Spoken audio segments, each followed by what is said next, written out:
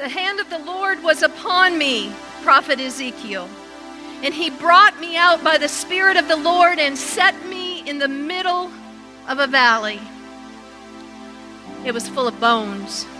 He led me back and forth among those bones, and I saw a great many bones on the floor of the valley, bones that were very dry. He asked me, Son of man, can these bones live? I said, O sovereign Lord, only you know. Then he said to me, prophesy to these bones and say to them, dry bones, hear the word of the Lord. This is what the sovereign Lord says to these bones. I will make breath enter you, and you will come to life. I will attach tendons to you and make flesh come upon you and cover you with skin. I will put breath in you, and you will come to life. Then you will know that I am the Lord.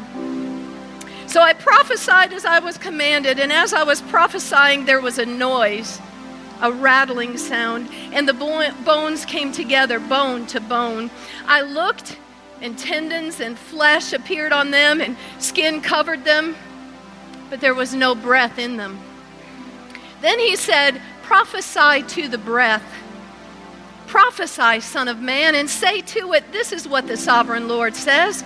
Come from the four winds, O breath, and breathe into these that have been slain, that they may live. So I prophesied as he commanded me, and breath entered them. They came to life, and they stood on their feet, a vast army. Then he said to me, Son of man, these bones are the whole house of Israel. They say, our bones are dried up. Our hope is gone. We are cut off. Therefore prophesy and say to them, this is what the sovereign Lord says, O my people, I'm going to open your graves and bring you up from them. I will bring you back to the land of Israel. Then you, my people, will know that I am the Lord. Then I will open your graves, and when you are brought out of them, I will put my spirit in you, and you will live. I will settle you in your own land. Then you will know that I am the Lord. You will know that I have spoken, and I have done it, declares the Lord. Let's pray.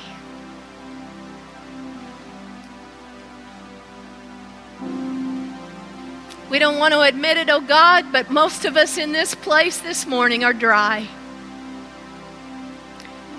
If we really are honest with ourselves and with you, oh God, we need the breath of life. I pray, oh God, that you would help us to let go so that you might breathe life into us. Let this be a time of revival, of refreshment for each one of us. Let it be so in the name of Jesus. Amen. Well, that was Ezekiel 37, a passage that a lot of us know very well. But you need to know several things. First of all, it was written when the Israelite people had scattered to many surrounding nations, and some of them had been taken into slavery, into captivity in Babylon. And Ezekiel, their peer, was the one that God called to speak the word of truth to them as they were being held captive in Babylon. And this was the hope of God, that someday they would be returned to their city of Jerusalem, that someday they would be revived as a nation. It also is prophesying to what yet is going to happen when the Jewish nation, the blinders off of their eyes are going to, you know what I'm trying to say, the blinders will be removed from their eyes, and they will see that Jesus is Messiah and Savior. This also speaks to us as the church. Anytime we read about Israel in Scripture, it is talking spiritually to us about our church today. And really, it's a vision for us. It's good news. God can bring revival. I'll just say God is bringing revival to some unmotivated, perhaps inanimate, lifeless congregations. And did you hear the promise that those who feel defeated, those who are slain, those who are experiencing death emotionally, spiritually, and physically are going to be revived? And that statement you need to hear, there is an army rising up. You and I are part of the army, my dear friends. We've got a job to do. And thirdly, this speaks to us personally. That passage, oh my goodness, when it says, where are we? My eyes are kind of teary, so I can't even focus. Verse 11 of Ezekiel 37. The whole house of Israel says, our bones are dried up.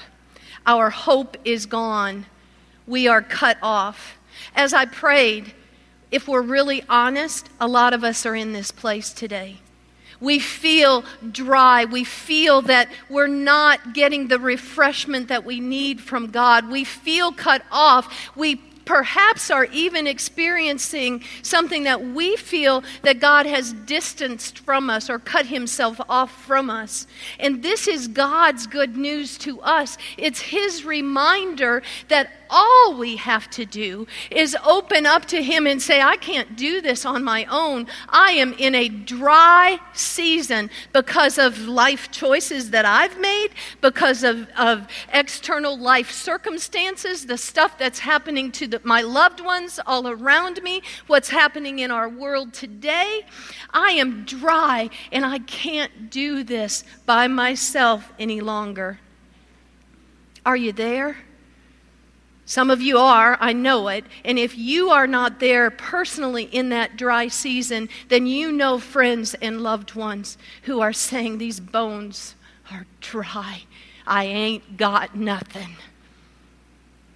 We're going to claim the word of the Lord today. We're going to claim that through Jesus Christ our Lord and the Holy Spirit that we have once we are believers, it's alive and well. Jesus wants to breathe into us new life.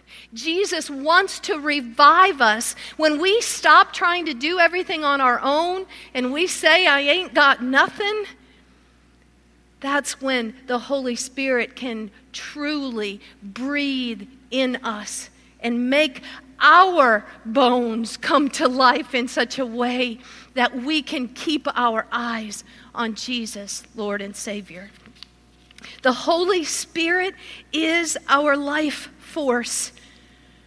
Let's go back to Isaiah 42. This was a chapter where the prophet Isaiah was talking about Messiah Jesus coming. Verse 5, this is what God the Lord says. He who created the heavens and stretched them out, who spread out the earth and all that comes out of it, who gives breath to its people and life to those who walk on it. I, the Lord, have called you in righteousness. I will take hold of your hand. I will keep you. I will make you to be a covenant for the people and a light to the Gentiles. This is our lineage, our legacy.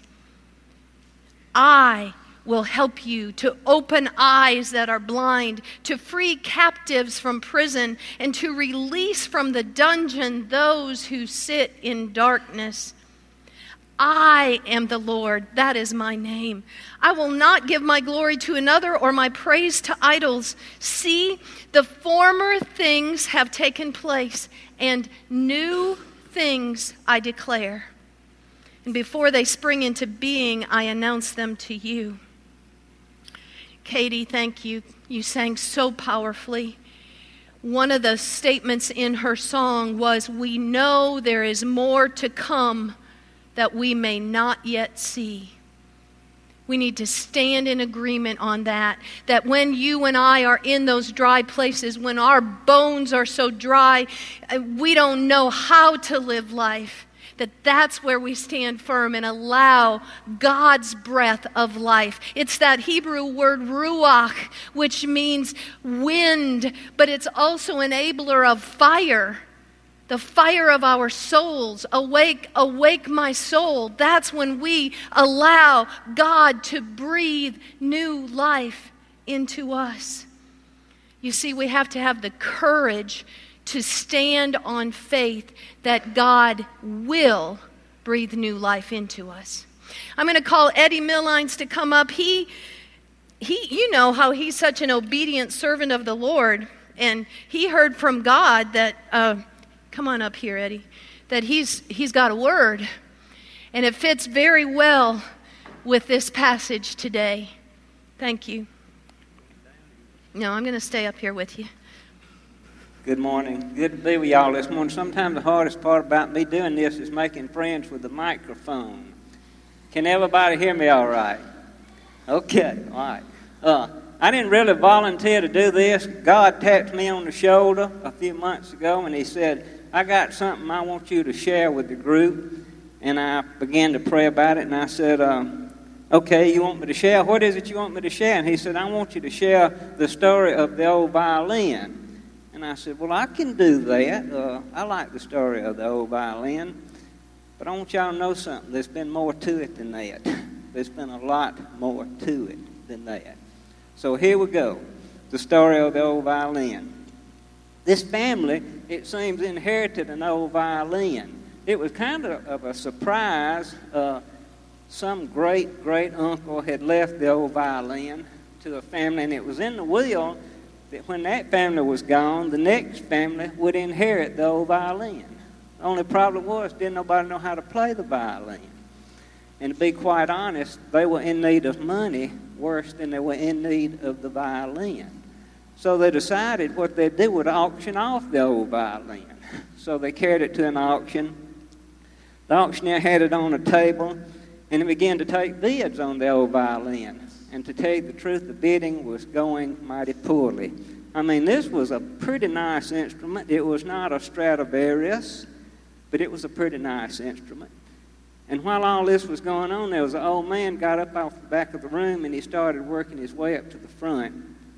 And the room fell silent. And everybody thought that this old man was going to make some kind of fabulous bid on the old violin.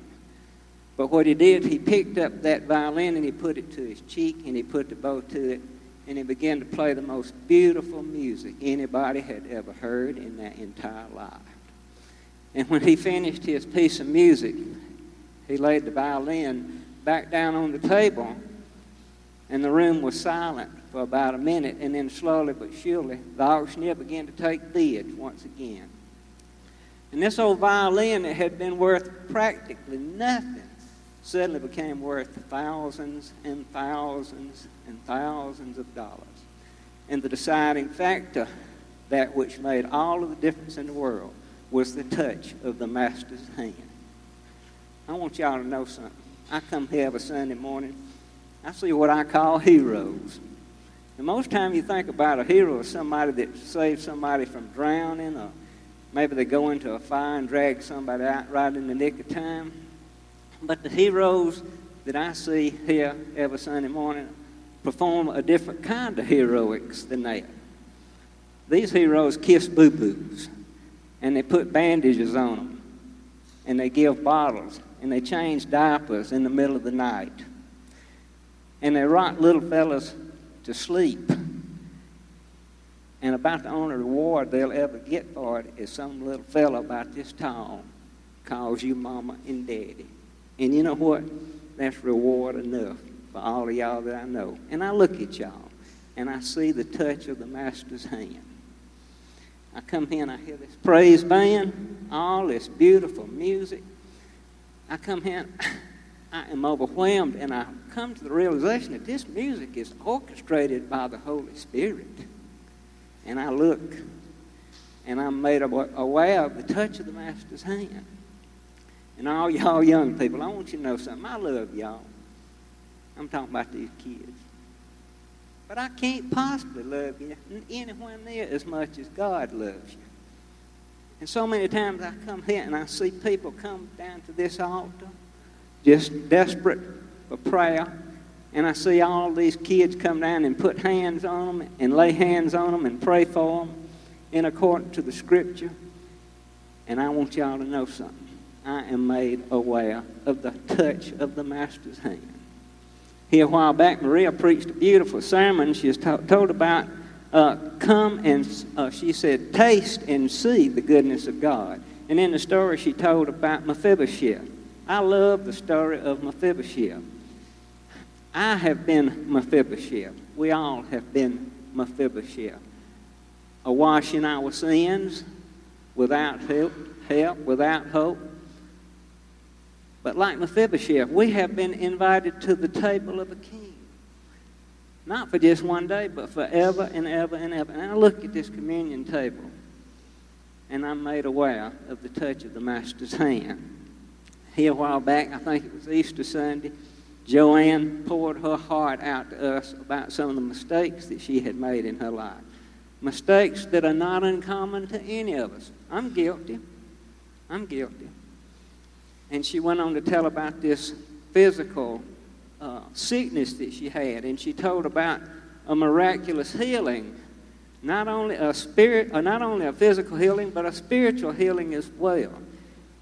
And she says, I'm not like this anymore. I'm like this. I have my arms raised up, and I'm ready to receive that which my Father in heaven has for me, because I have been made anew. And she quoted the scripture, 2 Corinthians 5:17, I think. If anyone be in Christ, they are a new creature. All the old things have passed away. Behold, all things have been made anew. And I look at the communion table, and I think about that old rugged, blood-spattered cross, and I think about that broken body, the price that was paid so we can have that. But I can't help but think about that empty tomb and that glorious resurrected Savior. And I think about communion, and I'm made aware of the touch of the Master's hand. I want to have just a short prayer before we go into communion. Let us pray. Heavenly Father, we thank you so much for the presence of your Holy Spirit. We adore you. We love you.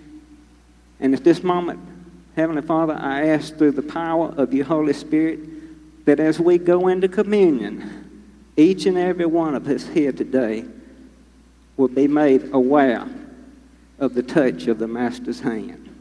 Amen. What an obedient servant of God. Thank you, Eddie. See, it all fits together.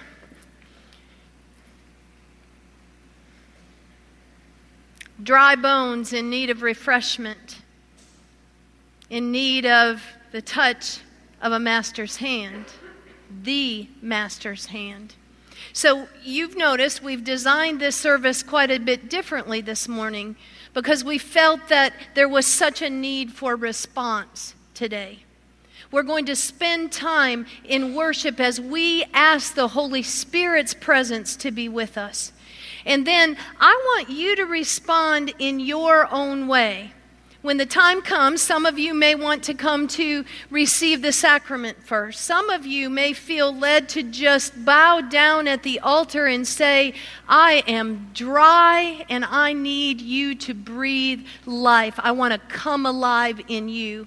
Some of you may not even be able to do that on your own. Some of you may need somebody to pray with you. And I know Eddie is going to be over there with Hayes, good. And then Ryan and Alexis are going to be over on that side. It may be kind of chaotic because the ushers aren't going to direct you. But that's intentional because I feel like we each have a personal response to God this morning. And this is where my prayer is, that you would be completely honest with yourself and with God. That's why it's going to, we've designed it to feel a little bit discombobulated. Because until we have order in our lives submitting to divine authority and God's will for us, we're going to feel discombobulated. So let me lead you in a simple remembrance. Jesus knew what he was about to do. He was heading to the cross, so he met with his friends for one last time. And he engaged them in such a way, more powerfully probably than ever before. He took the bread, the stuff that they were used to in a Passover meal, but he made that ordinary stuff become extraordinary when he said, "This is my body, broken for you. Every time you eat this, remember me." And then that wine that they shared, he explained to them that this is going to be different. Because of what I am about to do, there will be a whole new lease on life, a whole new covenant through my blood. So every time you drink, remember me. A dear brother in Christ recently took it one step further. And he said, every time we come to the table, Christ reveals himself to us personally. But then we have an obligation moving forward as the church. And he says, think about this. Jesus is saying to you and to me, be my memory. Be my memory. So it's all encompassing. I feel sure that each one of us should worship and receive. Some of us need to let go of some stuff. We want to receive the fresh breath of God. We want to receive refreshment, a reminder of what Jesus did for us so that we might live. I'm just going to leave this very open-ended, so that you and I can respond as the Holy Spirit is leading us.